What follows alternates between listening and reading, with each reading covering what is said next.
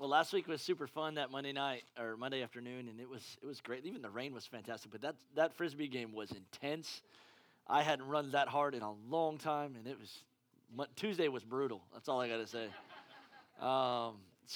Anyways, thanks for coming out, guys. I had a lot of fun, and yeah. If you have your cell phones, would you get them out today?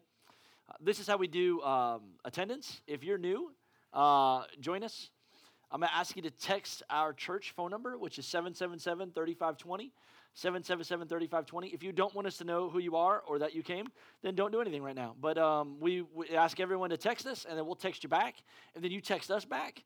And then we give you like a snazzy little gifts that we've got in the back of the booth back there, whoop, whoop, in the back area there, and after service. And so that'll be cool. I got my notes upside down here, and that's going to be rough to read there. And so I'm going to pray, and we're going to get started.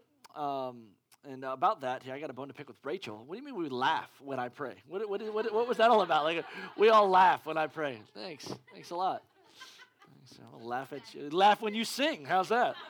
No, we don't. No, I get goosebumps when she sings. All right. So, anyways, dear Jesus, help. Amen. Cool.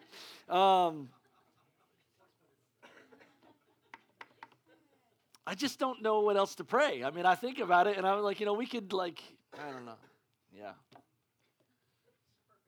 Last week, we started a series called Pursuit, and I'm just going to recap last week really quickly. We used John 3:16. We said, so God so loved the world that he gave his only begotten son, and whoever believed in him would not perish but have everlasting life. And basically, just trying to get back to the heart of the gospel, and I think that John 3:16 really encompasses all of it, right? That God really likes human beings, which we are all included in. And so what I've learned is that as people, we've kind of forgotten a couple things. And so I wanted to get us all back to two common thoughts. One, the way that you see yourself from God's perspective, that God likes you, and that God enjoys you, and that God loves you, and that God wants you. And if we don't see that, we do a lot of things in life wrong. I'm going to come back to that thought here in a minute. The second thing that we talked about last week was we used the story of Hosea, which is in my top 5 favorite stories in all of the Bible. And Hosea is a prophet in the Old Testament who married a prostitute. And the story was really God trying to change the DNA of this guy who was a mouthpiece of God to really understand the concept of heartache and love and passion that he has for his people. And he married someone who was unfaithful to him. And it really changed his mindset of how God pursues his people based on how he pursued his bride.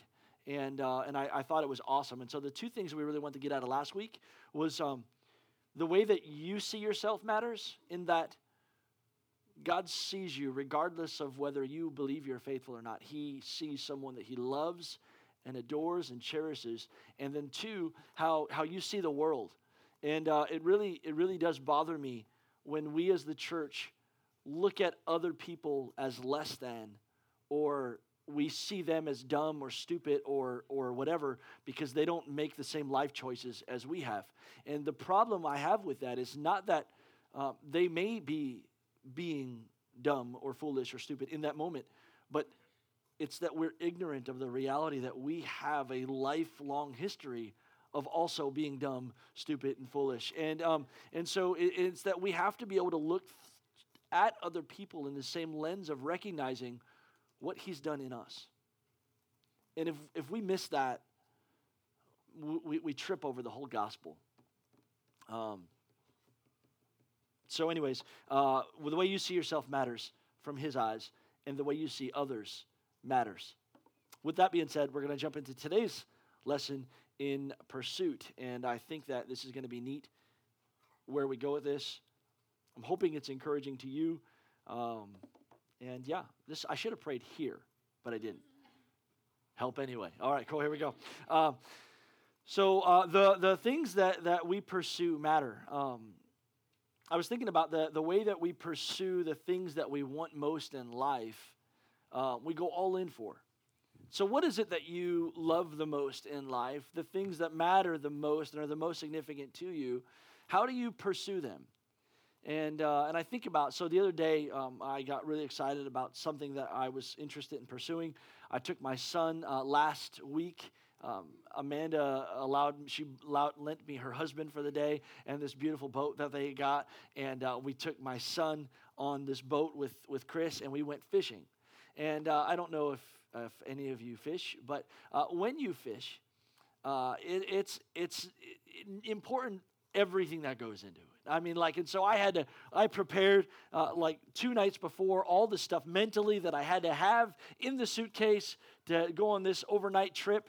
And I wanted to make sure that we had the right gear on, and what happens in case it rains. And, we got to make sure we're wearing the right stuff for the photo. We're going to have all the right snacks for when we're on the boat. And I'm just thinking about all the things, the sun and the rain and everything. And that doesn't even include the right lures, the right line, the right poles, the right de-hooking thingamajiggers, the right scales, and there were so many things that went into going on this fishing trip that blew my mind, and all I had to do was bring my kid. Chris is like, you guys just come, and I'll take care of everything else. And I still wanted to make sure that everything was right. And I think about how this works, and when you're pursuing something that matters. If a guy is going on a hunting trip, he's got to have the right boots in case he steps in something, right? He can't just have shoes. He's got to have the right boots. He's got to have the right pants. He's got to have the right jacket. He's got to have the right shirt on, because when it gets warm, then he gets to take his jacket off, and he's got to have the right shirt on underneath that, and then he's got to have the right hat, the right camo, the right face paint. He's got to have the right binoculars. He's got to have the right scent. Man, dudes wear urine when they go out in the woods because they want to have the right smell, because they're after something. They're pursuing something that's significant to them, and they want to make sure that they have the right gun, the right ammo. What happens if this goes on? What happens? And they have the backup gun, and they have so many things they're thinking about. And what happens when they climb the tree? There is a million things that's going in it. Why? Because they're pursuing something. Now, it's not just men. You girls do it too. There was a day when going to the beach was just bringing a towel and having the right shorts on. But that day is come and gone. You got to have the right, your phone's got to be fully charged when we get there, because we got to have the right tunes, we got to have the right speaker, we've got to have the right lotion on, and the backup lotion, and the sunglasses, and the right bathing suit, and we've got to get the right selfie. The right selfie at the beach is significant, and there are so many things that go into stuff that matters. And I'm thinking about that in other ways. I was thinking about me and the way I cook steaks. I got to have everything right. The tank has to be right, or the coals have to be just right, and you got to have the right steak knife and things, and I got to have the right seasonings. That is massively important, and the right timing when I turn it, and I got to have the lines in the steak. That is, there's just something, excuse my language, sexy about the lines on the steak. It's just. It makes it taste better. It doesn't, but it does. You know what I mean? When you see it there sitting, and things that matter most to you, you put the most effort into pursuing. And think about it: your first job, or that job that you wanted, the education that you wanted. When you started these things, we set out with our first date. Right? When we were going on that first date, everything was right. We thought it through. Guys, some of us wrote poems. Some of us brought flowers. Some of us you all had the right cologne on. And I guarantee it wasn't deer urine. You know what I mean? You thought about what you smelled like before you got there. And you combed your hair. You opened the door. You thought about a lot of things. And so I think about that with a lot of other things that matter most in our life. It could be our ministries. It could be our callings. It could be our marriages. It could be our first home. But what I think about the most is in our pursuit, the greatest and the strongest leaders, the ones that will make lifelong lasting impact, are the ones that can have pursuit with longevity. Because the marriages that work the most are the guys that remember that it's not the pursuit, but it's what you do with the catch after you catch it. And some of us have forgotten how to pursue after we've caught. It's like, I got it now. I don't need to put on a nice shirt anymore. I don't need to comb my hair. I don't need to get flowers. I don't need to put perfume on.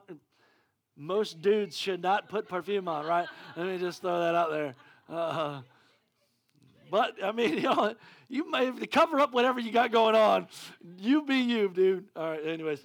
You do you, boo. Okay. Um, but I'm thinking about that, like how some of us, we dreamt about this house that we got, and now we have it, and we've let it go.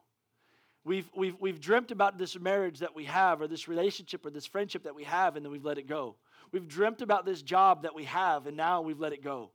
And I think if we really want to be significant, we have to think about life after the catch. You have to pursue continually. You have to be steadfast in it. And I'm going to read you a scripture here. It's, therefore, my beloved brethren, be steadfast, immovable, always abounding in the work of the Lord, knowing that your labor is not in vain in the Lord. And I think about some of the greatest Christians that I've ever met. Man, it's I love praying with older in the faith women and older in the faith men. It's like when you get in a room with people that know how to pray and have been doing it for years, on a drop of a hat, the anointing is there, and there's something that's just awesome. They know how to do it. And it's they've maintained a consistency in their tone of heart through the years. What matters most to you, and are you still pursuing it? Like some of us, the dream was to have kids. And it wasn't just to have kids, but it was to raise them and do life with them. And we have to learn to be intentional with those kids and have lifelong discipleship moments in those things. What matters most to you, and are you pursuing it in the same steadfastness that you started with years ago? Man, I think that's huge. Galatians chapter 5, verse 22 and 23, you all know it. It says that the fruit of the Spirit is love, joy, peace, but it's long-suffering, kindness, goodness, faithfulness, gentleness, self-control. And I think that these things are important because it's gonna require discipline for you to have consistency in that thing that you want day after day, year after year, decade after decade. And some of us have lost that. But the greatest leaders and the people that will have the most lasting impact are people that are willing to recognize what they've let go of in their approach to what matters most to them, and they'll get after it. Do you have discipline in your life? Long-suffering, discipline, and self-control. So I'm thinking about what matters most, and are we still going all in? And as a pastor, I've circled just a couple things that I think should matter most to you based on what I understand the gospel to say. And so point number 2 and 3 is really not going to be as practical, but it's going to be more spiritual. And so I want to always come back to this because this is what the scripture says is most important, that we learn to love the Lord with all of our heart, soul, mind, and strength. What did I don't know what I just said. I know it wasn't right. Dustin, he is with me. So that we learn to love the Lord with all of our heart, soul, mind, and strength, and that we love our neighbors as though they are ourselves. And so the way that you love and the way that you pursue, I believe, will have lasting impact. And so here's what I want you to remember. The things that you love, I believe that God put in your heart. And I think that we can abandon good things for things that are not as good when we lose sight of the Lord. We can make idols of things that were intended to be good in our life. Like your marriage was intended to be good. Your friendship was intended to be good. That relationship was intended to be good. That job was intended to be good. But when you lose sight of the Lord in doing those things, man, you can really make a mess of things. And so I want to just remember today, are we pursuing the Lord with the same intensity that we started with? Let me read you a verse. No, I'm going to wait. So point number 2 is the way we pursue the Lord matters. And here's what I'm seeing that's happening in churches and in Christianity as a whole, and I think that it's dangerous. Many of us have insecurities in our life. And we live life through this lens. And so many of us will serve the Lord in and through the lens of an insecurity. And this is actually, man, it's so destructive. I can't even begin to tell you. Let me show you.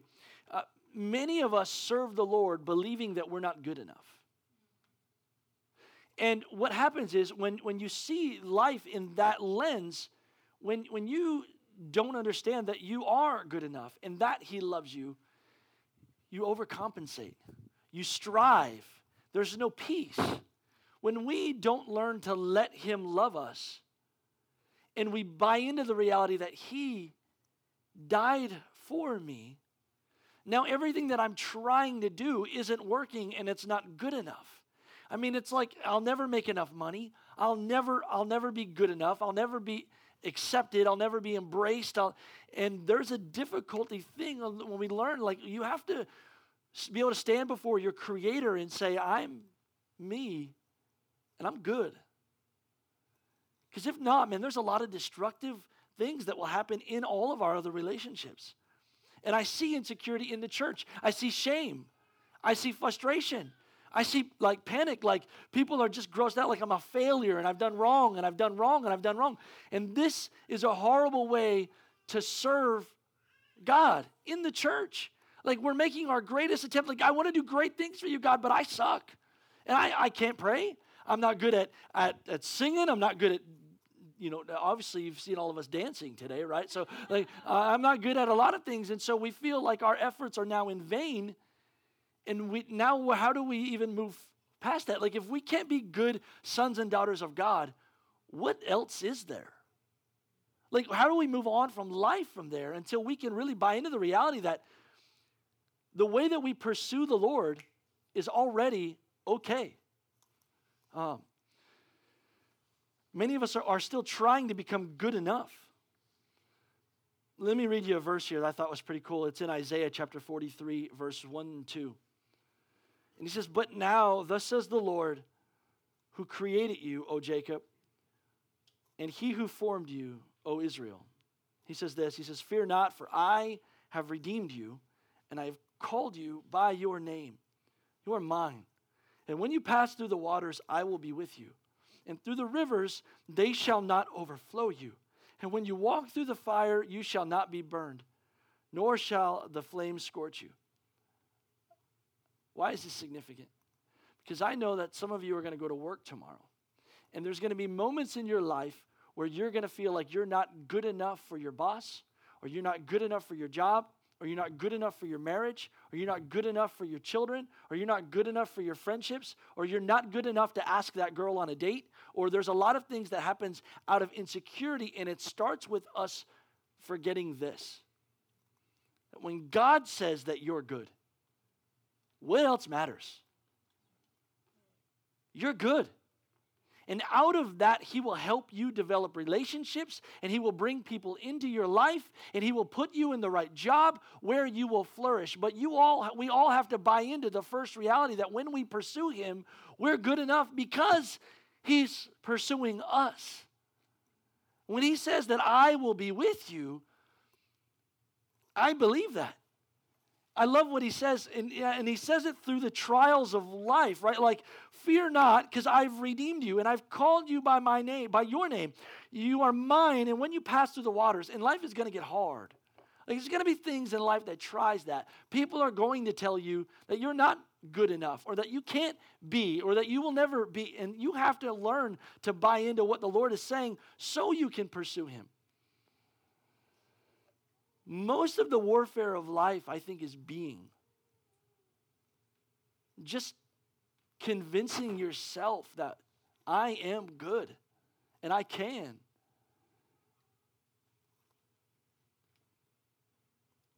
I love this. In the scriptures, the Lord would say again and again and again that I'm with you.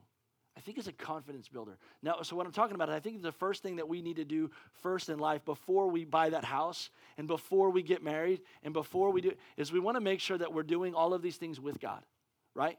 And we're pursuing him, and he's leading us through life to make wise decisions with him. So when I get married, me and the Lord are marrying somebody else. Does that make sense? Whenever I choose my next job, me and the Lord are choosing a career path that's going to affect whomever God puts in my life.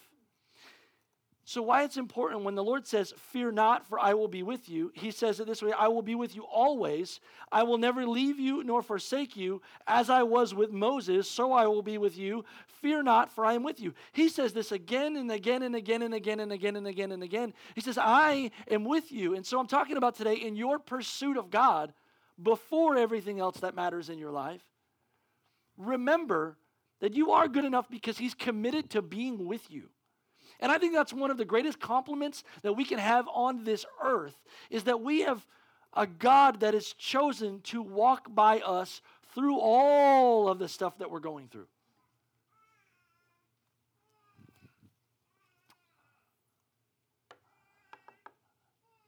I don't want to be dramatic, but I don't know if there's anything that I'm ever going to say that's ever going to be more important than us learning to say that if he's good with me, I'm good with me. Your pursuit of the Lord can't be in the things that you do. It has to start with who you are. Because it's not by works of righteousness, lest any man boast. We're not saved because of what we do. You're not a Christian because you can pray great. You're not a Christian because you can sing great. You're not a Christian because you can give a lot. You're not a Christian because of what you can do to offer the kingdom. You're a Christian because he loves you, and out of that, you're redeemed. And the problem is that a lot of people that are insecure try to do a lot of stuff because they feel like they have to make it back up to him. Like, I've done wrong, and so I'm going to do right by being better. But no, you don't understand. Like, we aren't better because we do good things. We're better because he loves us. And that's it. That's all of life starts there in learning to receive the love of this great, wonderful Creator. And that's good preaching right there. I'll tell you right now. Okay, anyways, here we go. So out of that, what I wanted to be able to remind us is that the right posture for our life, and I'm hoping that as I say it, it kind of like instills into your life, is one that David said. So as we pursue the Lord, I don't think that we're pursuing the Lord saying, God, I want to do great things for you like I do. I want to do great things for the Lord, and we're going to hear about that here in a second. But the right tone is this. Check this out. One thing I have desired of the Lord, in that I will seek, that I may dwell in the house of the Lord all of the days of my life, to behold the beauty of the Lord and to inquire in his temple. Why? Because of all of life stems out of relationship with God.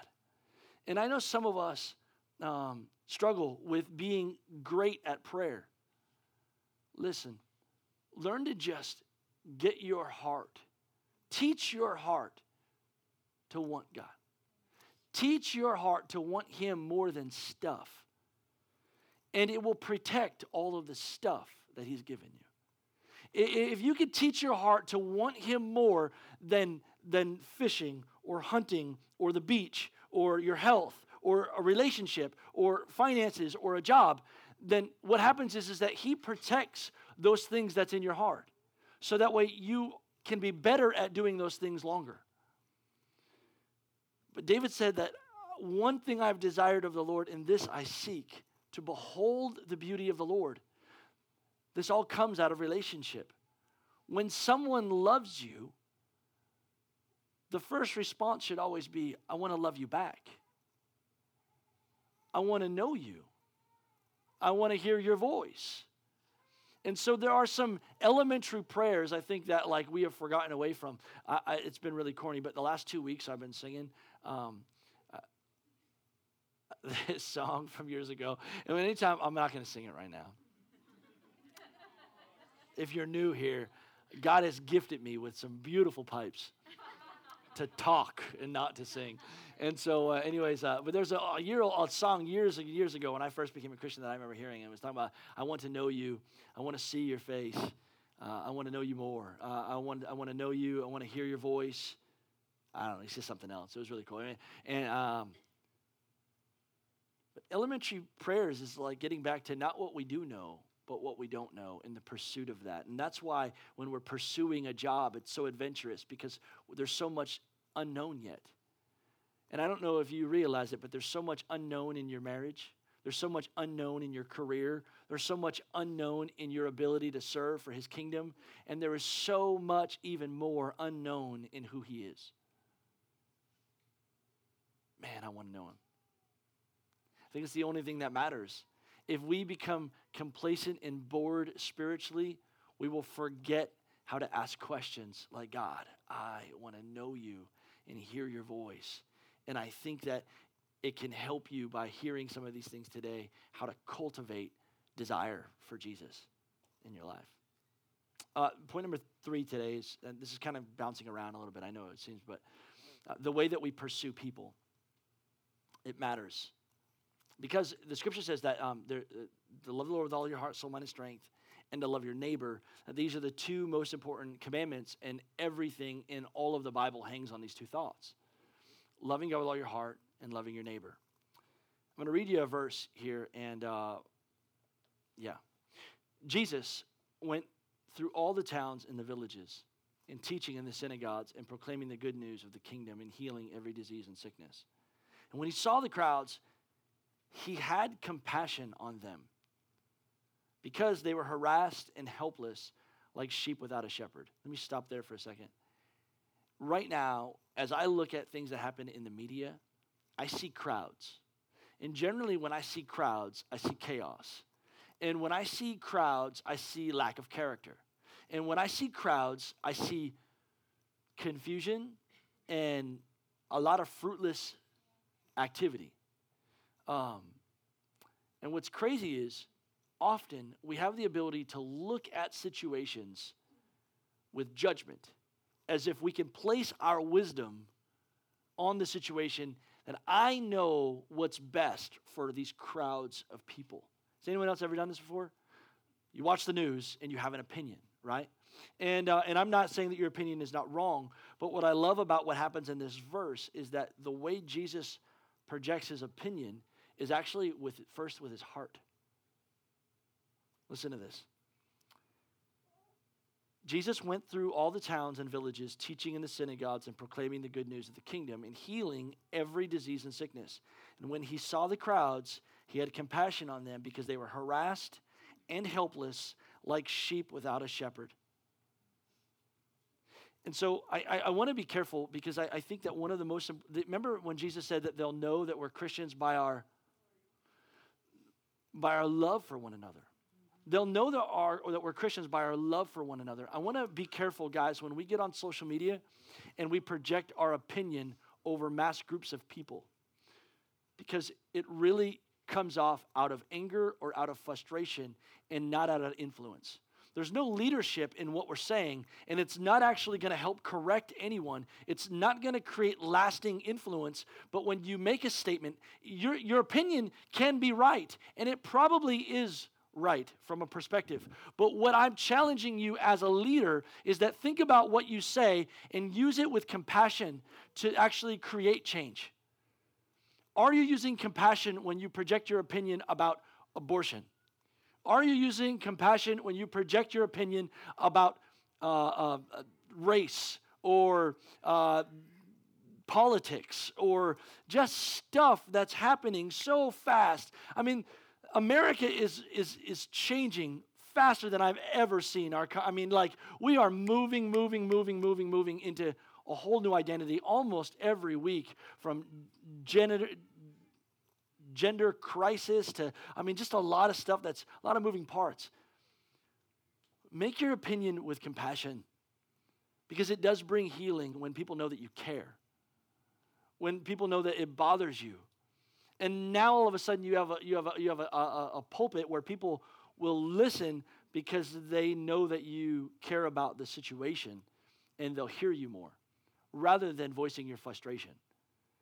As a leader, I know that I can walk into a room and say, hey man, this is terrible. And it could be terrible. But me walking into a room and saying and just voicing my frustration isn't actually going to create the right atmosphere for everyone in the room that's trying their best to fix something. But now I can phrase it in a way where I can still be right and have an opinion, but if I phrase it in a way that honors others, now people will listen. the way that we pursue people is important. And it's important to Jesus. It's important that the things, I want you to remember that what's in God's heart is that God loves you. Now, he loves you in the same passion to which he's pursued you. He's pursuing Shane and Bill and Tony and Christine and your neighbor who's crazy and your mom who's crazy and your aunts, who's crazy. He loves them just the same. Please, let's not be better than anyone. Please, let's not be above anyone. Please, let's not be greater than anyone. Because I think in that we've missed it. Remember, Jesus came not to be served, but to serve and to give his life as a ransom for crazy people, in whom Paul said, I'm chief of. Meaning, the dude that leads our church is the craziest one of all of us. So, who led our church? Not me. Anyways, yeah. In point number 3, I meant to not dive into this too long because I want to say this just real quick. Next Sunday is a pretty cool thing. There's a lot of neat things that's happening in our church right now. Our kids right now, like there's some cool things that's happening in the back room right now with our kids' church. Melissa is doing a crazy great job. Yesterday we came and we just had fun and it was awesome. And there's some change that's happening over there. There's some change that's been happening in our staff for a long time. And for several months now since, I don't know. There's some change that's going to happen in the youth ministry here in our church. And I'm so excited about it. I'm so excited about Shaza and what's happening. And there's some change that's going to happen in our church over the next couple months. We're going to talk to you guys about it next week. Next week, we're going to talk to you guys. I'm going to share some prophetic words that have been spoken over our church recently and where our church is going and what's happening and the change that's coming. I'm excited about it. I'm going to talk to you guys a lot about it on a practical level next week and what it looks like to see people touched in our church. And so, if I get talking about it too much, I'll probably start crying. But I believe that next week is a week that you're going to want to be here and you're going to want to listen. But we're talking about pursuit today. And I care about the longevity of the way we pursue Jesus, the way we pursue people, and the way we pursue the things that we love. And this is I'm going to try to, I'll close again, but I have a fourth point, and it's the way that the Lord pursues us. And the scripture says again, I'm going to read this to you. It says, for God so loved the world that he gave his only son. And whoever believes in him should not perish, but have an eternal life. For God did not send his son into the world to condemn the world, but to save the world through him. I love that. For God did not send his son into the world to condemn the world. And I think that people that get it wrong, the religious people, are the ones, like in the scriptures, it seems like the only people that annoyed Jesus were the people that walked around as if what they were doing was what everyone else was not doing. And those people annoyed the snot out of Jesus. And he had to kind of correct them with this. It's like, God so loved the world that he gave his only son, but he's not sending his son to condemn everyone. He's sending his son actually that everyone would have life. And it's a whole different focus. Like we can see, if you don't love Jesus like me, then, woe is you. But whoever believes in him is not condemned. But whoever does not believe stands condemned already because they don't believe in the name of God, the only Son. And so all of this is based out of compassion, out of love, out of love, out of love, out of love. Let me say this to you real quick. God loves you regardless of how great you are at loving him. And that's the reality of the gospel, is that many times we aren't going to pray tomorrow with the same amount of passion or fervency that we decided to today. We're not going to make all the right conversations. Like I missed a divine appointment this week, and I've been beating myself up for it all week. And that doesn't make me any less of a son or any less of a follower of Jesus. It just means I missed that one. But listen to this here. There's a cool statement. It's in 2 Timothy chapter 2, verse 11 through 13. He says this. He says, here's a trustworthy saying. If we died with him, then we'll also live with him. If we endure with him, then we'll also reign with him. I love this, like that long suffering. Like if we endure, we'll reign with him. If we disown him, he will disown us. If we are faithless, he remains faithful. For he can't disown himself. What that verse means is that you have the opportunity, if you want to walk away from God, you can walk away. If you don't want to be in the kingdom and you don't want to be God's son and you want to go and do your own thing, I think God will allow you to do that. He'll allow you to walk away from him based on what this verse says. But what I also love is that he knows when you stumble, and he knows when you fall, and he knows when you're a goofball, and he knows when you make mistakes. And he'll never disown someone that can't get it right and wants to. And I want you to know that as a pastor, I am a follower of Jesus. I love God with all of my heart, and I get it wrong about every day. And I know that some of you also get it wrong. And when you're faithless, he is faithful. He's faithful to you because he is crazy about you. And I know as a father that my son always has room in my house. And no matter what he does and how many times he does it wrong, he's my son, and I love him. And there is no one else on earth like him. He will always have room in my house when he wants to be with me. What I'm saying to you is that you have to know that you are loved, because it affects the way you pursue God. It actually affects the way you pursue other people. And it'll affect the way that you pursue your job, your career, and your friendships. You have to know that God loves you. And I know that we know this, and I know that we've heard it, and I know that we've heard it, and I know that we've heard it, and I know that we forget it, and that we forget it, and that we forget it, and that we forget it. Because sometimes we'll have a way where many of you will drive home from somewhere and tell yourself, I'm not good enough, and no one likes me, and I can never, and yada, yada. And it's a lie straight from the pit of hell, designed to prevent you from being who you're supposed to be, and that is loved and capable. He believes in you. You are the light of the world, and you're his child. And that is awesome. The hope of this message today is to know that I hope that all of us can learn to live life outside of insecurity based on the fact that there is a God that is for you. He knows the number of hairs on your head. Everything that you do, he is with you, and he cares about you. And I hope that you can pursue him with consistency, not because of what you've done wrong, but because of the way he pursues you. Pursuit. Because everything in life, I believe, is an overflow of your heart.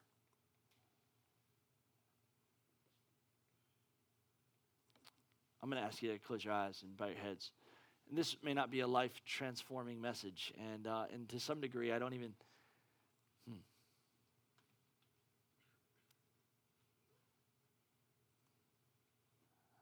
My aim is that the word of God today, which is a double-edged sword, would pierce some hearts and rebuke the thought inside of them that would say that I'm not good enough, I'm not pretty enough, I'm not strong enough, or I'm not good enough, or no one loves me, or I'm not smart enough, or I'm not yada yada, and you would understand the concept of being adopted. And that is, God picked you, he chose you, and he loves you. The creator of the known universe, who made 100 billion trees, thought of you, created you, and gave you life, and he is about you. He's about the calling on your life. He's about the plan that he has for you. And until you learn to rebuke every other thought that says you're not capable, it's going to be hard to do life confident of anything that he's calling you to do. First thing that he's calling you to is not to go and do stuff, or not to go and love anyone, but to him. You are called to be loved by your Creator. He knows all of your weird nuances and your humor and your attitude and when you get short-tempered, and he made you that way. And he's not intimidated of it. everything that we do is an overflow from being loved. Some of you were loved wrong in your childhood, or there was a relationship that went south, and it created a lot of controversy inside of you. We'll let those things go in order to be loved by God so we can love others. But everything happens, this is my close, from being loved by God.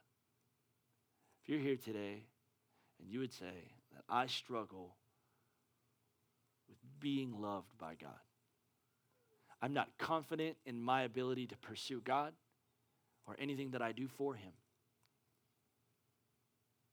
If that's you, would you just slip up your hand? I want to say a short prayer for you. Awesome, awesome.